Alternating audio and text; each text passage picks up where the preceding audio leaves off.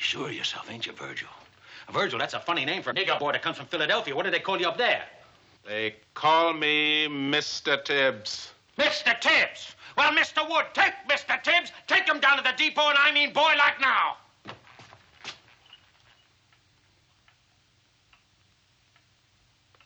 I'll have the FBI lab send you the report on this. Not that it'll make any difference. I'll take that. Oh, you won't. I'm sending it in, personally. My God. What kind of people are you? What kind of a place is this? Hello, listening people. Hello? You're listening to Spit and Posh Presents Pictures Power. I am one of your hosts, Ryan Slominski. And I'm Bartek. How are you, Bartek? I'm doing well. How are you, Ryan? Yeah, I'm doing pretty good. I had to really think about some of the things I'm going to be mentioning in this episode because we'll get into it in a second, but there's a lot of context I need to provide for the movie we're discussing and the times that we are currently recording this in, if you understand my drift. Mm-hmm. Yes, it's afternoon. This film's set in the night. But before we get into all that, Ryan and Bartek spin post iconically because we're always spitting and we both happen to be Polish for all those newcomers. Pictures Power is the show in which we talk about a movie that has come recommended. Last week it was Bartek's pick, this week it's my pick, and next week it'll be the listening people's pick. So that's right, you listening people out there, you can recommend a movie to us.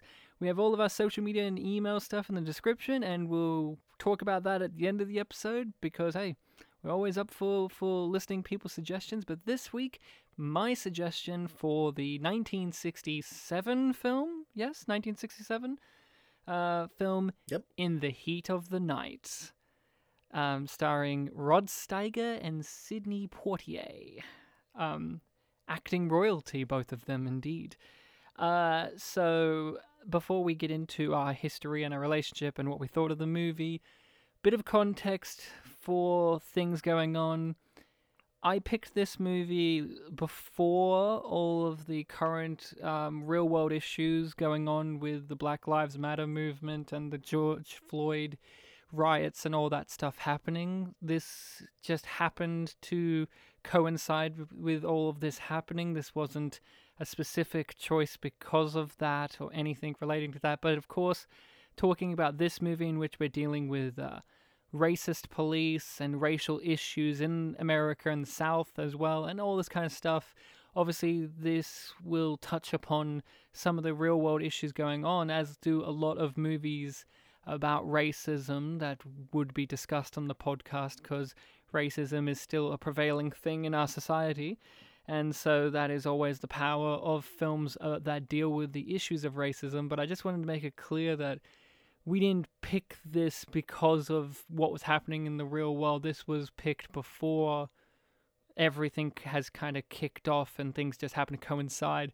Another weird little tidbit of coinciding is one of the actors in the movie, the revealed killer in the movie, also happened to die during the week. So it's one of those coinciding things as well. So just wanted to get that out there. You know, we will talk about the, racism and the real world kind of stuff as well, because that's obviously something one has to talk about when you're talking about a movie that deals with racism, and with a movie that in its behind the scenes production had to deal with racism in the behind the scenes as well. Sidney Poitier is one of those actors who had to deal with much racism. So we'll be talking about that, but I just wanted to kind of clear the air on that because, I could see people being like, here it is, dropping in their RSS feed or whatever, and their podcast feed is just, oh, here's those two white Australian guys doing In the Heat of the Night during this time of crisis. That seems like whatever, but I just wanted to say like that straight up because I was really tossing up previously on my pick between Harvey and this movie, and I chose Harvey. And then I was like, I still want to do this movie, so just wanted to get that out of the way right now. Just get that discussion out there. So, Bartek, I have a history with this movie. I've seen this movie a few times, but what about you? Have you seen this movie and or heard of it? No, I hadn't seen or heard of this film. So, even the title and when you did watch it, the eventual story of it, you weren't familiar with this at all? Like, it wasn't one of those ones where you're watching and you go, oh, yeah, I've heard of this, or like, I know this from references and culture. I know the iconic... I caught the iconic line, and I might have heard the name of the film running around, but the iconic line, I guess, would be the one thing that I've caught. Which is? They call me Mr. Tibbs. That was your impression of it, yeah. Yeah, it's one of those lines, too, where, like with most famous lines in pop culture, it gets exaggerated as time goes on. Like in my brain, I always think of it as way more overstated than it actually is in the movie. Like I always think of him shouting it more and being like, they call me Mr. Tibbs! And no, it's a lot more, like it's still full on, but it is reserved. But like, you know what I'm talking about with some of these lines in pop culture, they kind of get more and more grandiose as time goes on and they've been regurgitated so much. Yeah, well, this one's lucky in that sense because at least they've gotten all the words of it right. There are still some that, like, they change words around.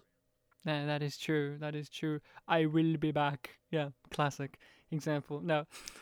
Or the Luke, I am your father is actually no, I am your father.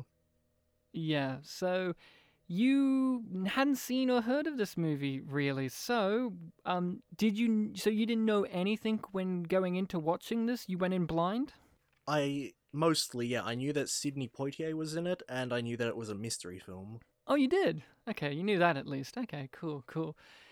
Are you familiar with the works of the lead actors in this movie? No, not really. So you have or haven't seen anything with Sidney Poitier or Rod Steiger? I'm not sure about Rod Steiger, but I think I have missed out on Sidney Poitier, which I was really looking forward to this because I've heard he's a great actor. And he is, and this is his favourite film of his own, and boy is he right to choose that, because it's my favourite film of his as well. Rod Steiger, I can't remember, have you seen On the Waterfront? Marlon Brando? No, I haven't. Oh, he's in that as his brother, and he's really good in that. I am more familiar with Sidney Poitier's work than Rod Steiger. I am familiar with Rod Steiger. He was in Mars Attacks, of course, the iconic Tim Burton movie where he plays like the insane 4-star general or 5-star general who's insane and nuts and funny. But I'm more familiar with Rod Steiger's work with him being a supporting character more so than a lead, or in this case, a co-lead character.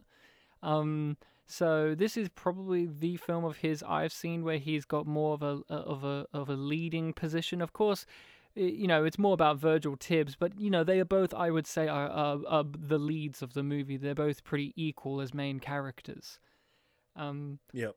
And Sidney Poitier, I am familiar with his work. I've seen a good bunch of his films. We were talking before we recorded that in the IMDb trivia, they pointed out, like, in this particular year that this film came out, 2 of his other iconic movies came out, Guess Who's Coming to Dinner and To Sir with Love.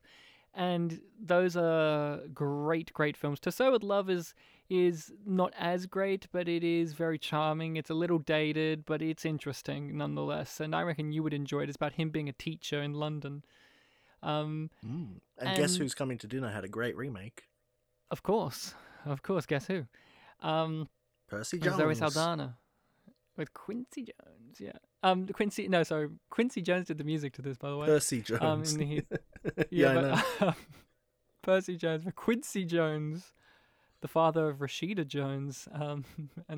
Either way, and Sidney Poitier, he's done other movies like The Defiant Ones, which I'm sure you have heard of, Bartek, and is probably, if you haven't heard of the title, you're probably familiar with the premise of that one, which is Sidney Poitier and I want to say Tony Curtis are chained together, and they're in a chain gang, and they jump off a train together, and they're like an odd couple mismatched, and they're both trying to escape together, but they both hate each other. Yeah. They both learn to get on, and it's in the South and whatnot, so yeah. So, Bartek, I love this movie. I picked this movie because it's a movie that I think of as an example of a great film. What did you think of this film? I really enjoyed it. I found it very captivating. Yeah? That's good. Mm-hmm. Yeah. What about it did you enjoy? I thought that a lot of Sidney Poitier's physical movements and presence was really powerful. Like the moments where, for example, he's inspecting the dead body and you're following his hands, like everything felt like it had a purpose. All of the moments where he's just standing and silently staring, I thought those were all very powerful. Just like I was watching it and just wanting more. So you're a fan of Sydney in this, huh? Mm-hmm. He's your go-to. He's your anchor of enjoyment for the movie. What about Rod Steiger? He has also a very difficult role, and I do believe he got. Did he win for this, or at least he got nominated for this as well, if not won for this? What did you think about Rod? Yeah, I'm not sure if he got nominated or won. I actually didn't check. Yeah, I thought he did great. He had a lot of stuff going on. The word's escaping me, but he had a lot of stuff going on. Yeah, they both have a very interesting job as actors, the both of them, because I think we, the audience, are more fascinated by Sidney Poitier because he has the major conflict that is obvious, which is he's a black man with power in a place that doesn't want him. And also, like you said, he's so captivating. It's his voice, it's his mannerisms, his outfit, the way he moves.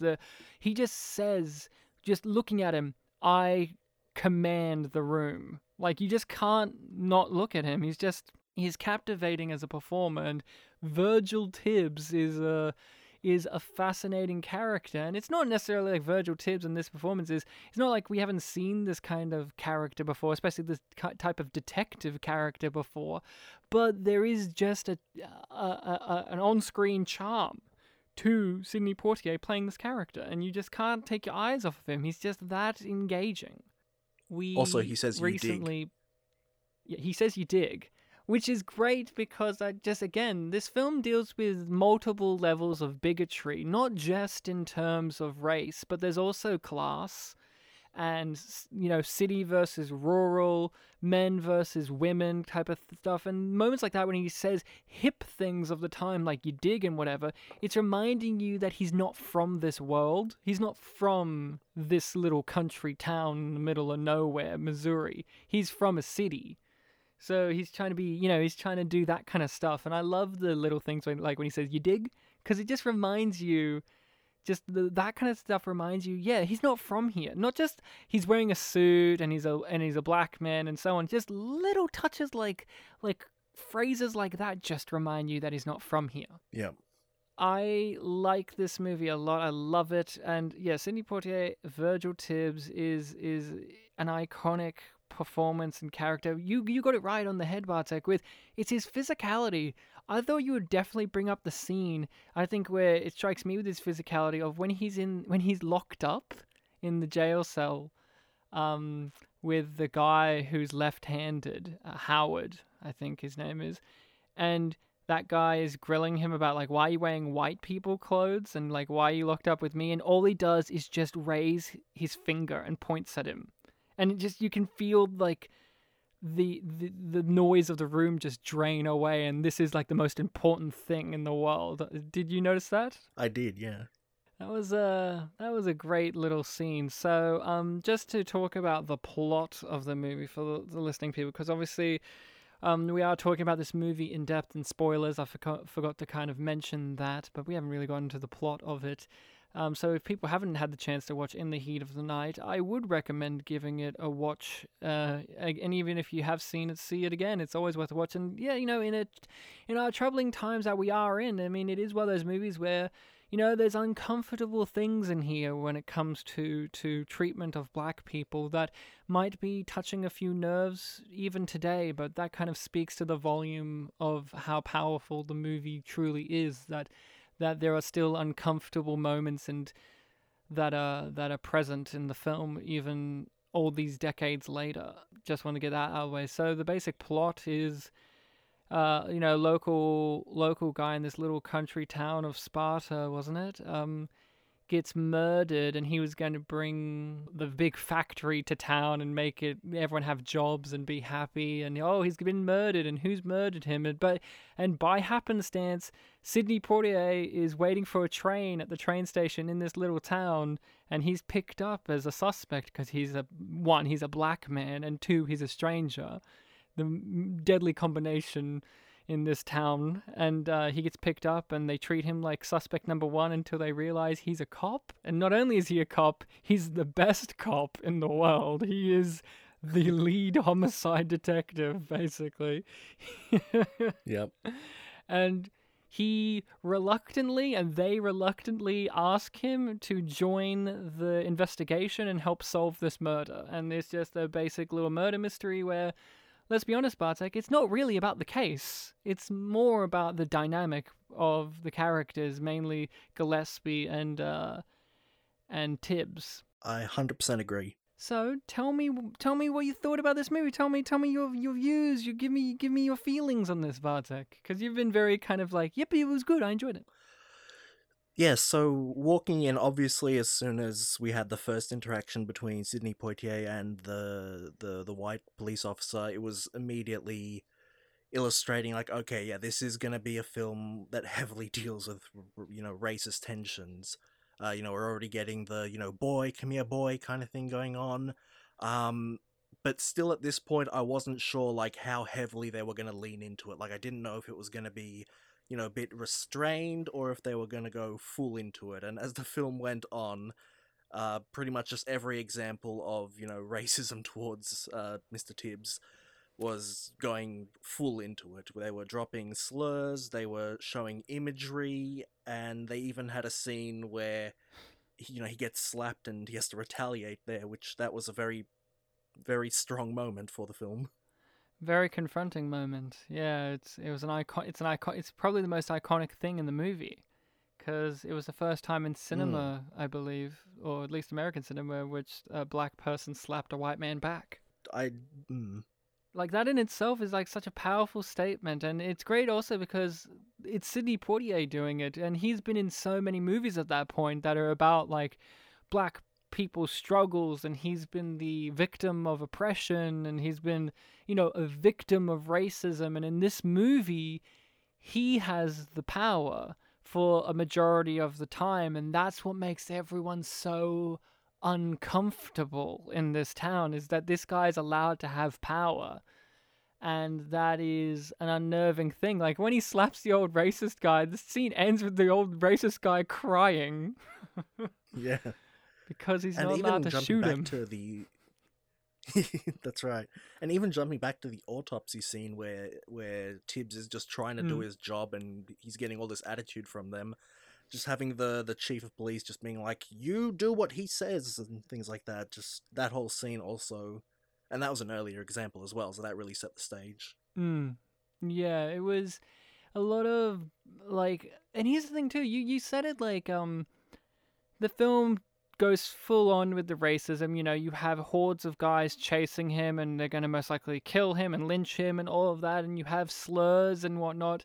Yet at the same time, when you say this, it's not as full on black racist drama affair as something like 12 Years a Slave or other movies, because this film doesn't really use the N-word that much.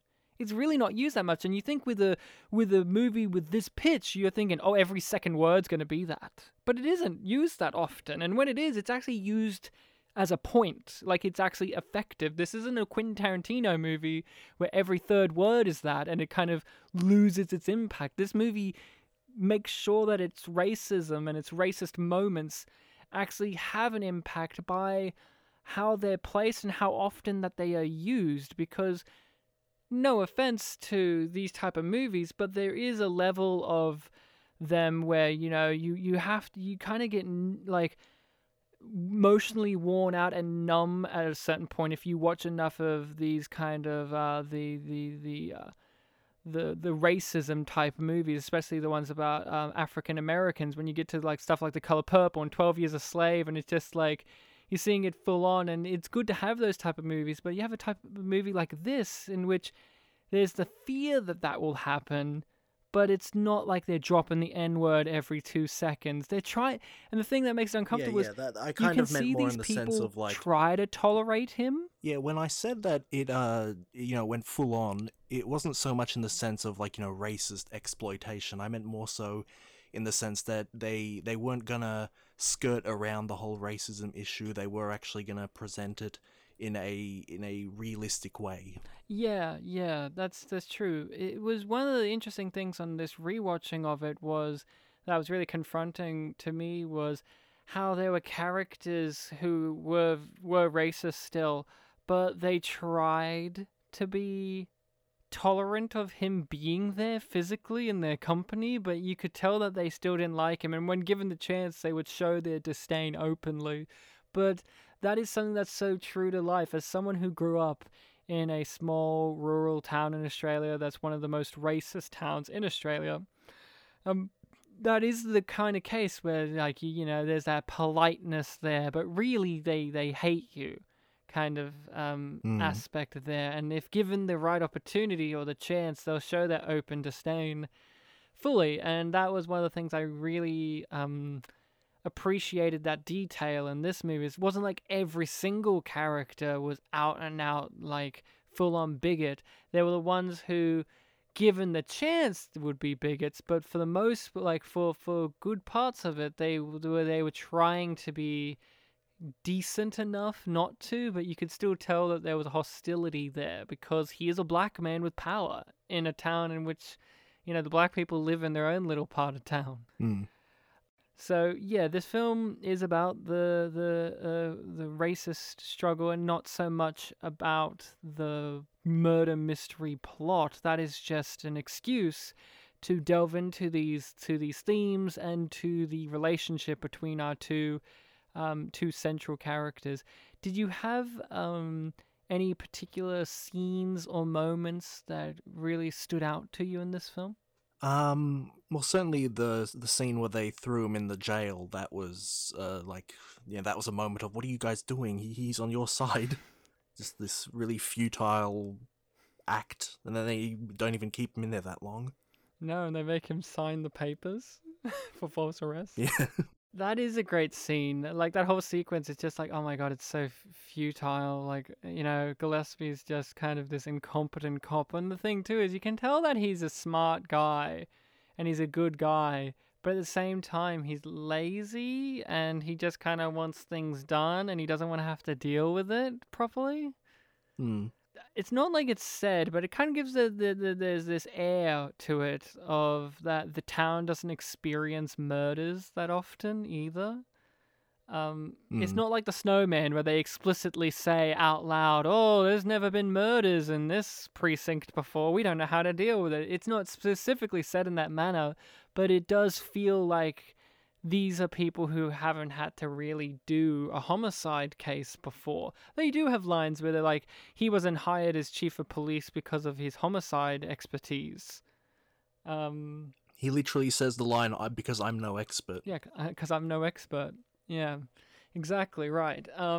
One of the scenes that really strikes a chord with me on this rewatch, of course, the iconic scene of "They Call Me Mr. Tibbs" is the big scene of the movie. It's a great scene. It's filled with tension. You can really feel the heat in the air and the sweat on their skin. You can really feel it. That's also the strength of this movie is you can just, it's like you can feel the humidity from this film.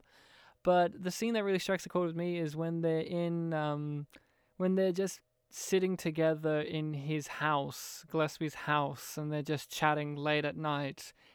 That scene really strikes a chord. It's just these two men letting their defenses down and chatting to each other, and then Virgil says a certain thing that makes him just, put that wall back up, and he's just back to, what he's always, he's just back to being hostile again. Yeah.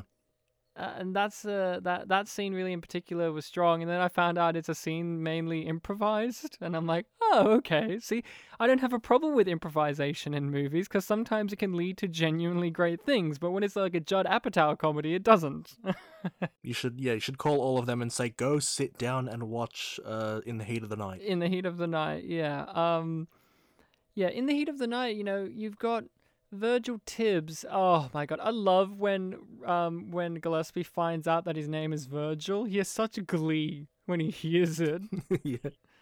Yeah. He's like laughing and smiling, and he's like nearly cracking up. He's like, "Oh, Virgil, you're a good man, aren't you, Virgil?"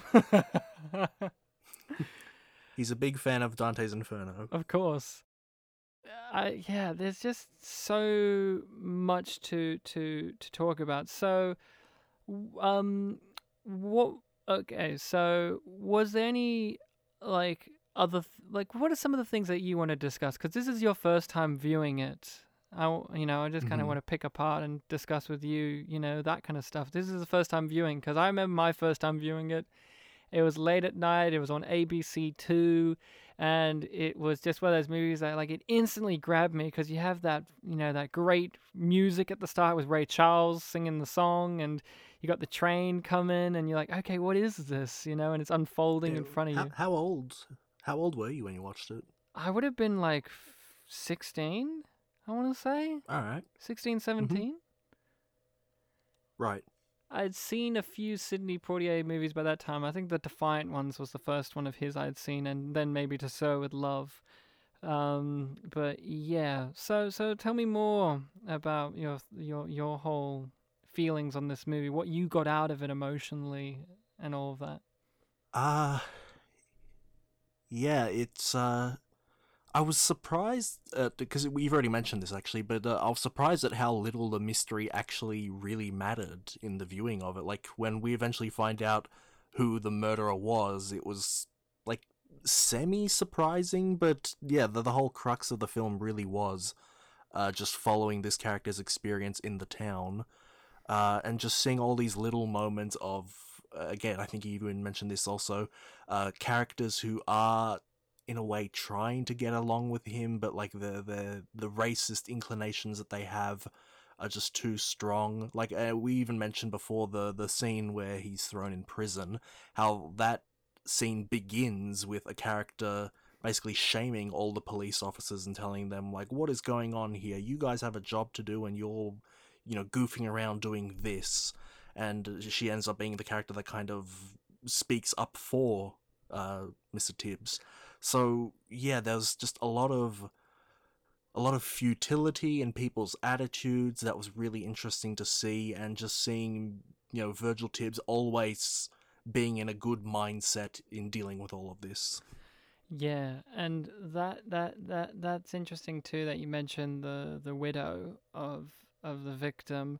When she first sees him and has to interact with him, and he gives her the harsh news of it all, she doesn't want him to touch her.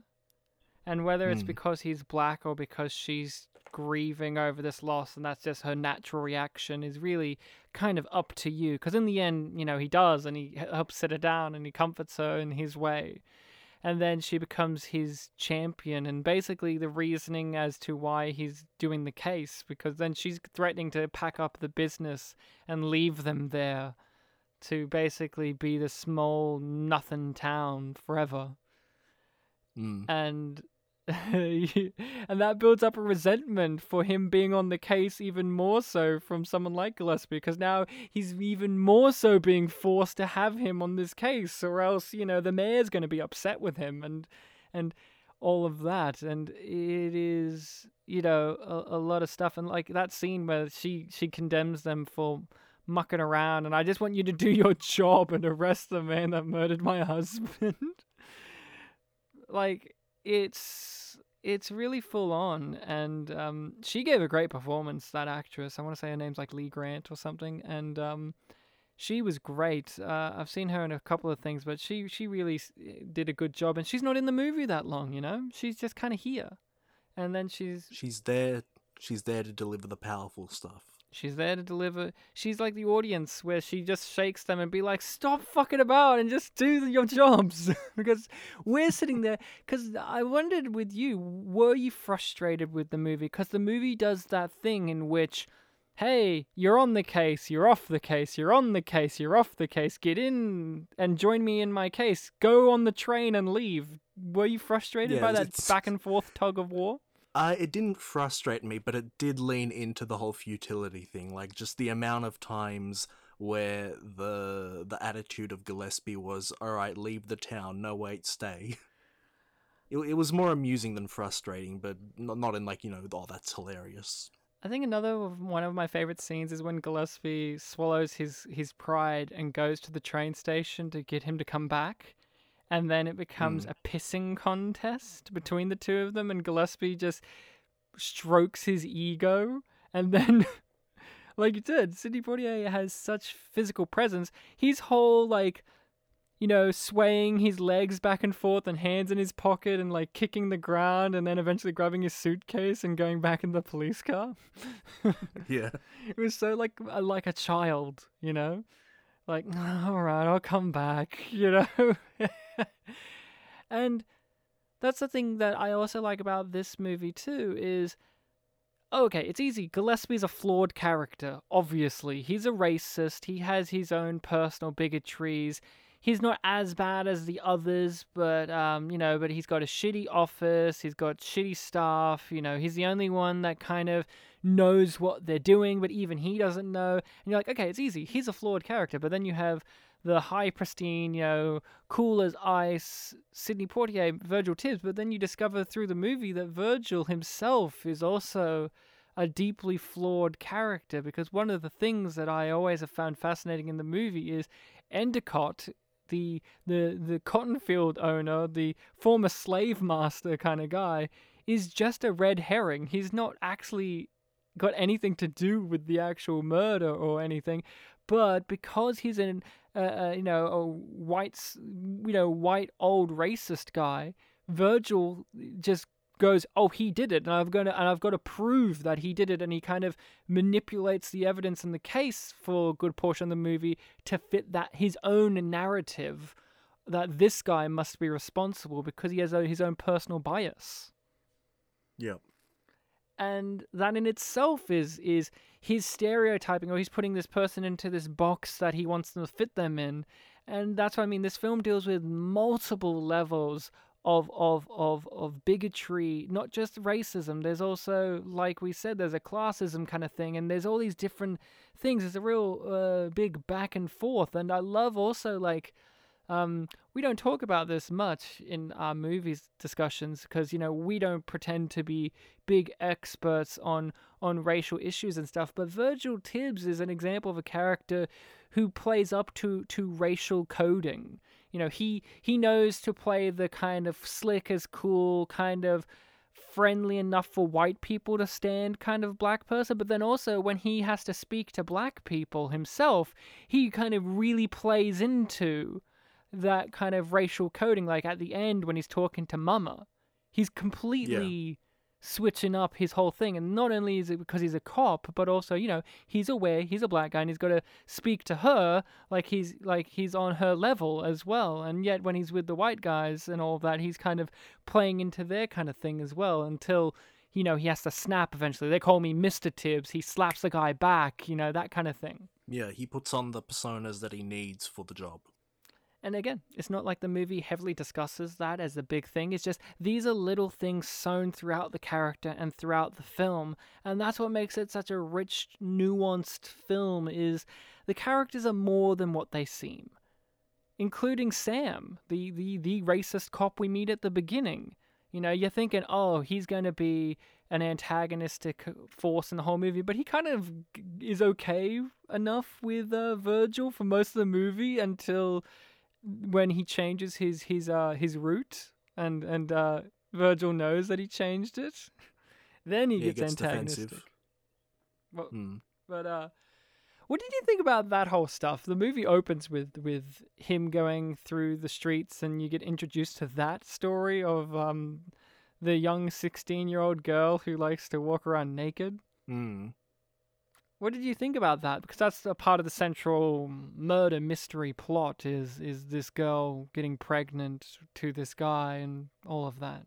Yeah, it's just in the context of how it's presented, it was a real, I guess, tone setter for the film. Like, we get that the police of this film are not going to be, the super moral upright ones. They've got a bit of an attitude to them, and also this one here is a bit more of a sleazy one. So yeah, it really gives you an idea of what we have going forward, and then of course we see the dead body and realize, okay, this is going to be an investigation film. And then it isn't. It says it is. It kind of is, but yeah, it's more about Yeah. the power play dynamics. I just love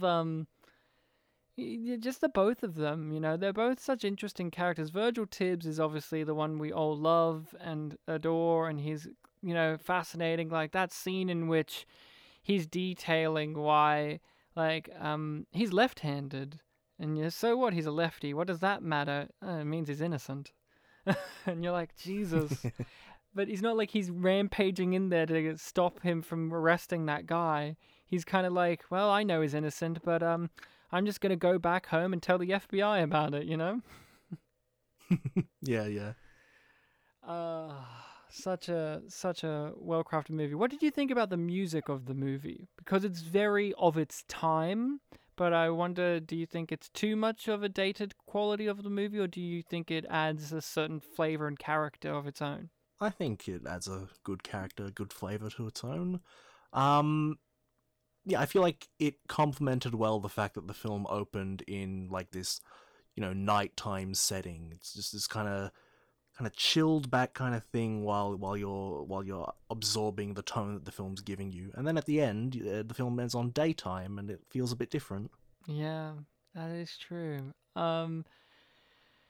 Yeah. So in the heat of the night, 1967. You know, a very different time, a very different world, but also very similar in a lot of ways to how things are today. Do you think a movie like this can be made still? Maybe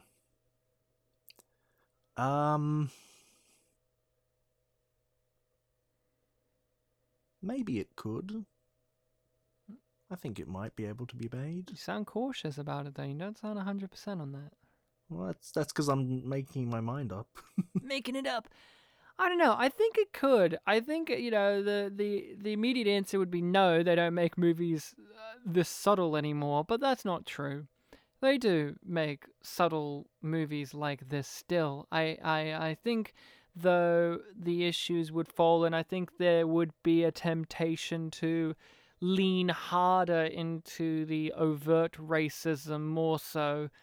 That this movie, obviously, like we said, it has lots of overt racism, but there's also a lot of subtle racism that's sprinkled throughout the movie, and bigotry. And I would worry that maybe if they did a new version of this, or they tried to do something like this, there would be that temptation there to make it a way more overt kind of thing. And that's nothing wrong with that kind of, you know, overt, you know, you're dealing with racism. There's nothing wrong about being overt about the issues of it.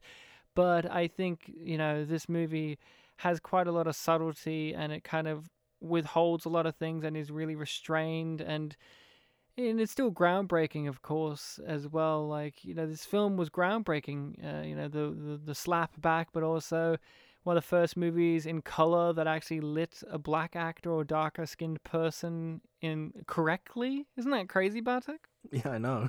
67. It took him that long to figure out maybe we should, you know, have the lighting look good for I guess, yeah. anyone with darker skin. I guess another factor contributing to this idea of could it be made today is that because there is such a big pushback against racism and, you know, just anti-bigotry in general, they probably put in a whole faction of people in the film that are, you know, anti that sentiment. Whereas for this film, it's mostly just one black guy put next to a bunch of people who are various degrees of racist.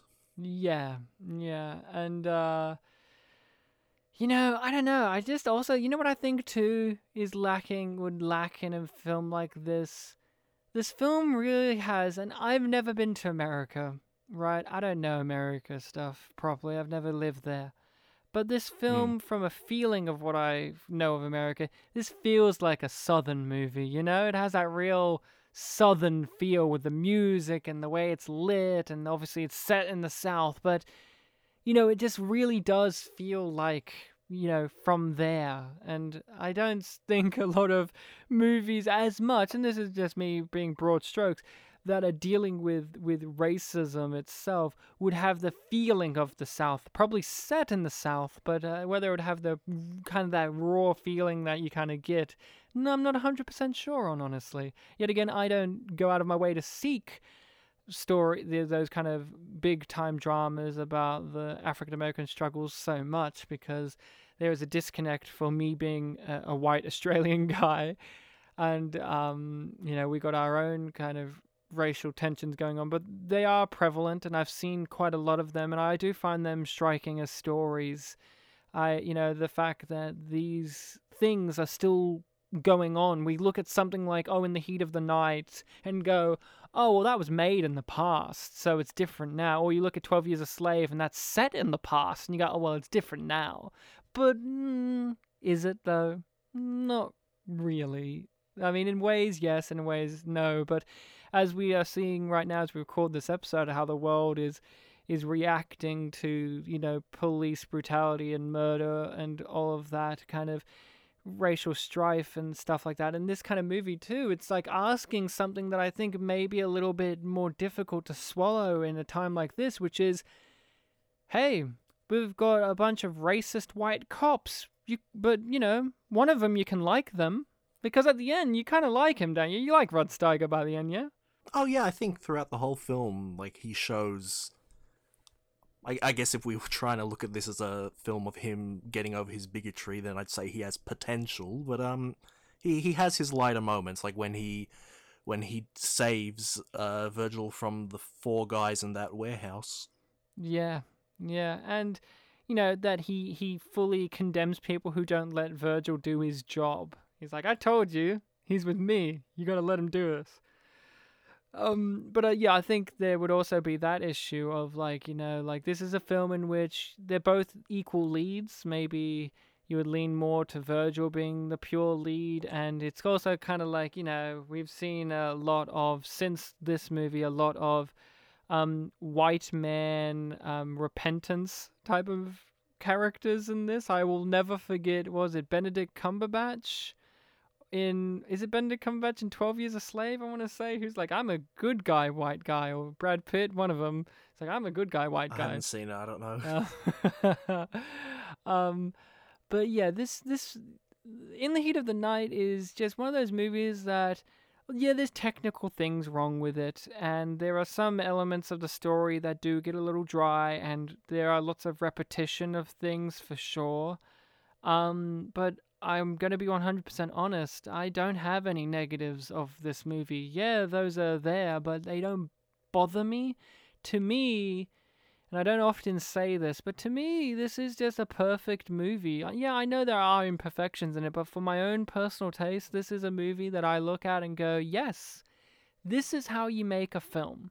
This is how you do it. This is a quintessential watch. If you are into cinema and you want to really say that you've watched movies and films and stuff, I think this is one of the ones you should check out. There are obviously a list of ones like, Citizen Kane and Casablanca and those too, obviously, but I think In the Heat of the Night often doesn't get as acclaimed as much as it should. It's always in the list of highly acclaimed movies, but I feel like more people should see this movie. I think it's uncomfortable. I think it's funny as well. I think it has really intense characters and really light characters and moments and scenes and set pieces. And if you just want to see two great actors facing off and working together, because this film is just like the best stuff is when just those two guys are talking to one another or interacting, and that stuff is just amazing. You don't need the car chases and the shooties, and the murder mystery doesn't matter. It's the conversations and the dynamics that matter, and that's, to me, it's just a perfect film in my opinion. I just look at it and go, I don't have any problems with this movie. It is one of those films that I always forget until I rewatch it or really give it a thought that, man, I really do love this film. This film really does rank highly. Like, is it in my top 10? No, it isn't, but it should be in my brain. Like, in my brain, and after having watched it, I'm like, this really should be in my top 10. But for me, it's just, yeah, this is one of those ones where I go, I don't have any issues with it. Yeah, well, it can't be in your top 10 because the director has to make a bunch of bad films first. You're right. M. Night, looking at you. And Jolly Boy. Oh, yes, that too. But not the Coens. Yeah. Anything else you want to discuss about this, Bartek? I'll just add quickly that I completely agree with you. The end product of this film is great, and if we are putting it on the level of, like, you know, Citizen Kane, Casablanca, and all those other great films, I'm honestly surprised I don't hear about it as much as those. Yeah, I don't know. I mean, we were talking before we recorded, that year had so many great movies that this film beat out as Best Picture. And you just look at those movies and you're like, those are great, great films too. And, you know, that happens sometimes. Like the film that won Best Picture over, say, something like Psycho was The Apartment. And that movie, I think, is a genuinely great movie. I love The Apartment, but no one really talks about The Apartment nowadays. People just go, oh, Psycho, that didn't win Best Picture or nominated or whatever. Like, oh, that's shit. But like, or, you know, how Citizen Kane wasn't even nominated for any big awards. But the movie that did win, no one ever talks about. How Green Was My Valley. No one talks about that movie. And film with green in the title winning Best Picture that no one likes? Yeah, I know, right? That's odd. I know, it's odd, right? Yeah, and that's the thing too. There you go. Green Book. We're making a reference to Green Book. Green Book. There you go. Where Green Book's a big racial movie in which you have a strong, cool black guy. Like, you could see Mahershala Ali play Virgil Tibbs, right? He's basically trying to be the next Sidney Poitier, right? Dignified black man. There's always, like, it feels like Sidney Poitier has the crown on that, and he passes it off to, like, and now you have it, Denzel Washington, and now you have it, Jamie Foxx, and now Jamie Foxx, give it over to Mahershala. You know, there's a lot of very, you know, and that's great. But I feel like Sidney Poitier kind of set the groundwork for you know, the old phrase, Sidney Poitier learned how to walk so they could run. That's kind of how I feel. But yeah, Green Book, there you go. Green Book is a very kind of thing too, where you have, you know, white guy, black guy stuck together. They both don't like each other very much. You know, the white guy's a racist, kind of slobberly guy, and they go through journeys that don't actually matter because it's actually about their dynamic and their relationship and whatnot, growing over time and then respecting each other as people. And people are still furious about that movie existing, right? And I've seen a bit of it, and I didn't like that movie very much either. But it's just that kind of thing where it's like, you know, we've seen it, but that film did win Best Picture, so evidently we can still make movies like that. That one always really bugs me because I had not heard of that film until it won Best Picture. Oh man, I saw the trailers for it and I was like, it looks alright. I like both actors. That was my opinion. I like both actors. What's that? It's directed by the guy who did Dumb and Dumber? What? What? The guy who did Three Stooges? What? Yeah, the In the Heat of the Night is one of those movies where it is just a solid movie, and you could see why it is so many filmmakers and actors and creative people's favorite movies in their favorite movie list, like Danny Glover, the iconic Danny Glover from The Shaggy Dog, of course, and I guess Lethal Weapon.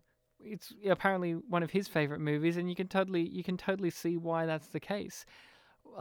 We haven't really talked about this, but recently, Bartek, you had watched for the first time True Detective, and I feel like the dynamic that this movie has, again, it's similar to the dynamic of our two leads in True Detective. Both those guys happen to be white guys, but you know what I'm talking about? Like, this isn't an original thing where it's like these two competent homicide people working together, but they're conflicting ideologies and all of that, and one of them's more prim and proper and one of them's more kind of blue collar. Yeah. When you were talking before about the real southern flavor, that was spinning in my mind. I can't think of much else to say about In the Heat of the Night. It's just one of those movies where every scene is great. Like, I remembered in film class having to study a scene from it, the scene in which they bring Virgil in and he's like banging on about his air conditioner or his fan or whatever. And him discovering that he's a policeman and whatnot, and like the like, how does a boy like you get $600 and all of that? And I was like, I earn like this much a week. It's like, oh yeah, how do you do that? 'Cause I'm a police officer. I was like, oh jeez. Yeah, when he says that revealing line, that was one of the powerful lines he got. That's something before we wrap up. How did you feel about that? Because you didn't know that he was a policeman, right? No, I didn't. So how was that? That would have been like pulling the rug from underneath you, right? It's like, oh man, how's this poor black boy gonna get out of it? And it's like, I am a police officer, and I was like, ooh. that was my hype moment where I stood up, I threw whatever I was holding in my hand down, I'll go, oh! Yeah, you're one of those sports bars where they used to play Game of Thrones and people would cheer, but then you're playing In the Heat of the Night. And you're like, whoa! He ate how many packs? He ate how many packs of gum for this movie? Whoa!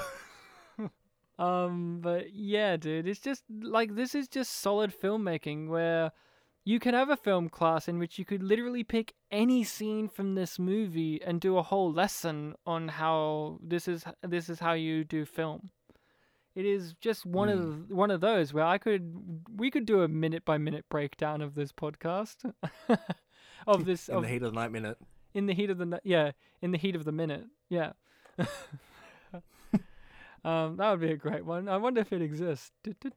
No, it doesn't. All right, Bartek. I think that's kind of all I really have to say about the movie. I mean, I literally could go on forever about it. I love the fact that the Mr. Endicott has his own little like black slave butler guy who grabs lemonade, and then that guy gets slammed against him. He gets the door slammed against him when Sidney Poitier leaves the room, the greenhouse. Yeah. Just wonderful little details like that, or it could go on. That whole scene, really, yeah. That whole scene's iconic. I mean, it's iconic. The way... Oh, what about when Rod Steiger, when he's been asked, like, what are you going to do about that? And he's just, like, mystified. Like, you know what? I don't know. Yeah. Did you see that? What are you going to do about it? I don't know. It's like, I'm going to remember that. One of the little touches... Like a telltale, he's going to remember that. One of the little... Fuck you. One of the little touches I liked was...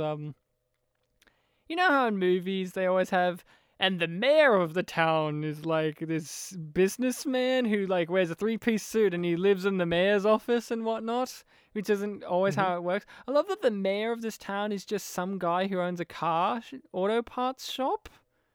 And that's right. And they go visit him in his office at that place of work, and he's just like a guy. Like, how often do you see that in movies? Yeah, the mayor's just a mechanic guy. Yeah, like he just owns an auto repair shop of some sort or like whatever, and he's just like, yeah, geez, I would like you to do it. Like, you think most mayors are like the guy from Jaws, right? Where he's like an evil businessman. Or I guess you sometimes see stories where like, like a normal citizen is going to run for mayor, but you never see if they win or not, and this is one of those who just did win. I mean, that's just how it is in country towns, Like, some of them are just local business people, and they're just like, I can do it, and then they do it for a little while, and then someone else does it, or whatever. But I just like that little touch, because I don't see that often in movies, and it's not really, like, it's not like they shine a big light on it, it's just kind of there. Like, oh, they're walking through his shop, and he's just like, yep, and you're like, this guy's the mayor? Yeah, if you're not paying attention and you just see this interaction, it's like, why is this mechanic so important? Why haven't we talked about the best scene of the movie, which was when Gillespie goes to the bank to get the statements? You know the scene I'm talking about, where the old man... You love old people, Bartek. You know the scene I'm talking about, where the old man was like, oh, I don't know if I can show you these bank receipts. You're going to have to give me an official letter from the police department. And the scene ends with him being like, oh, I hope you give me that letter. You remember that? There was something like that. Yeah. When Gillespie had to check how much Sam had deposited into his bank account to prove his case that he did it. Yeah, it's ringing bells now. Yeah. There's just like this old man who's just like, you love old people in movies. This is an old man from the 60s, so he's super old now. Yeah, there was a dog in this movie, and it's dead now, very much. There was. That old man's gonna cry when he hears this episode. Oh, come on, Bartek. Your favorite character wasn't Virgil Tibbs. Your favorite character was the desk clerk guy with the big eyebrows. In the police. I am a big fan of big eyebrows. In the police, and he's like, "You didn't tell me. You told my brother about the broken door." And then he's like, "Oh, by the way, I talked to your brother, and he said I didn't tell him, so I know I told you. Get that door fixed." That was a good little delayed punchline. I did enjoy that. There was a consequence to his lies. Because that was a running thing. Like, all the things are broken because he asks this guy to fix it, and he doesn't, evidently.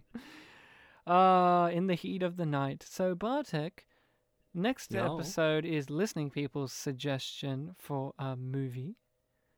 Yes. Are you ready to hear what movie it is? I am ready. I'm very excited too, actually. So I thought, let's go with, we're going to go from one movie about bigotry. I thought, let's be lighter and go to a movie about sexism. We're going to do She's the Man. Oh, there we go. I can finally see the full thing. Oh, giving your history away with it, are you now? You've seen a bit of it. Yeah. My history is I haven't seen it, so there we go. She's the Man, starring iconic Amanda I think it Bynes. has a good principal character. Amanda Bynes. Amanda Bynes? She's in it. She's the lead. She's the man. She is the man. This will be the second Amanda Bynes thing I've ever seen in my life. So, there we go. other than her in real life having facial tattoos and a crack addiction, I think. But other than that, it'll be the second Amanda. You're a big fat liar, Ryan. I'm a bigger, fatter liar. The second one that no one talks about, that they made straight to video. Where it's just the same movie again, but shit. For different people. Yeah, and it's shot on video. So listening people, get ready to watch that movie in the interim of this episode and that episode coming out, because we'll be talking about that. You can hit us up on the social medias of Facebook and Twitter, Spit and Polish Presents. You can find us there, and on any of the podcatchers available that you listen to. This podcast is on there. Feel free to rate and review us, because on whatever ones allow it, because that will stroke our egos. Give us 5 stars and call us Mr. Tibbs. Did you know there's a sequel movie, Bartek, that's just about Virgil Tibbs being a policeman, and it's called They Call Me Mr. Tibbs? Yeah, aren't there 2 sequels, apparently? There are, but that's what I remember. I haven't seen the other ones, but the sequel apparently continuity errors, because it's like he's married in it, he's been married for quite some time, but yet it came out 2 years after this movie. Right. So whoopsie. You can email us at spitandpolished@gmail.com for your thoughts, your views to share with us, and like I said at the top of the episode, your suggestions for movies to cover, because if it wasn't for Bartek's friend Jono, I do believe, recommended She's the Man, we wouldn't be doing She's the Man, because I haven't seen it before, so I have no attachment to want to do it on the show, and Bartek's seen a part of it, but I don't know if he had enough of an energy to have suggested it on the show before.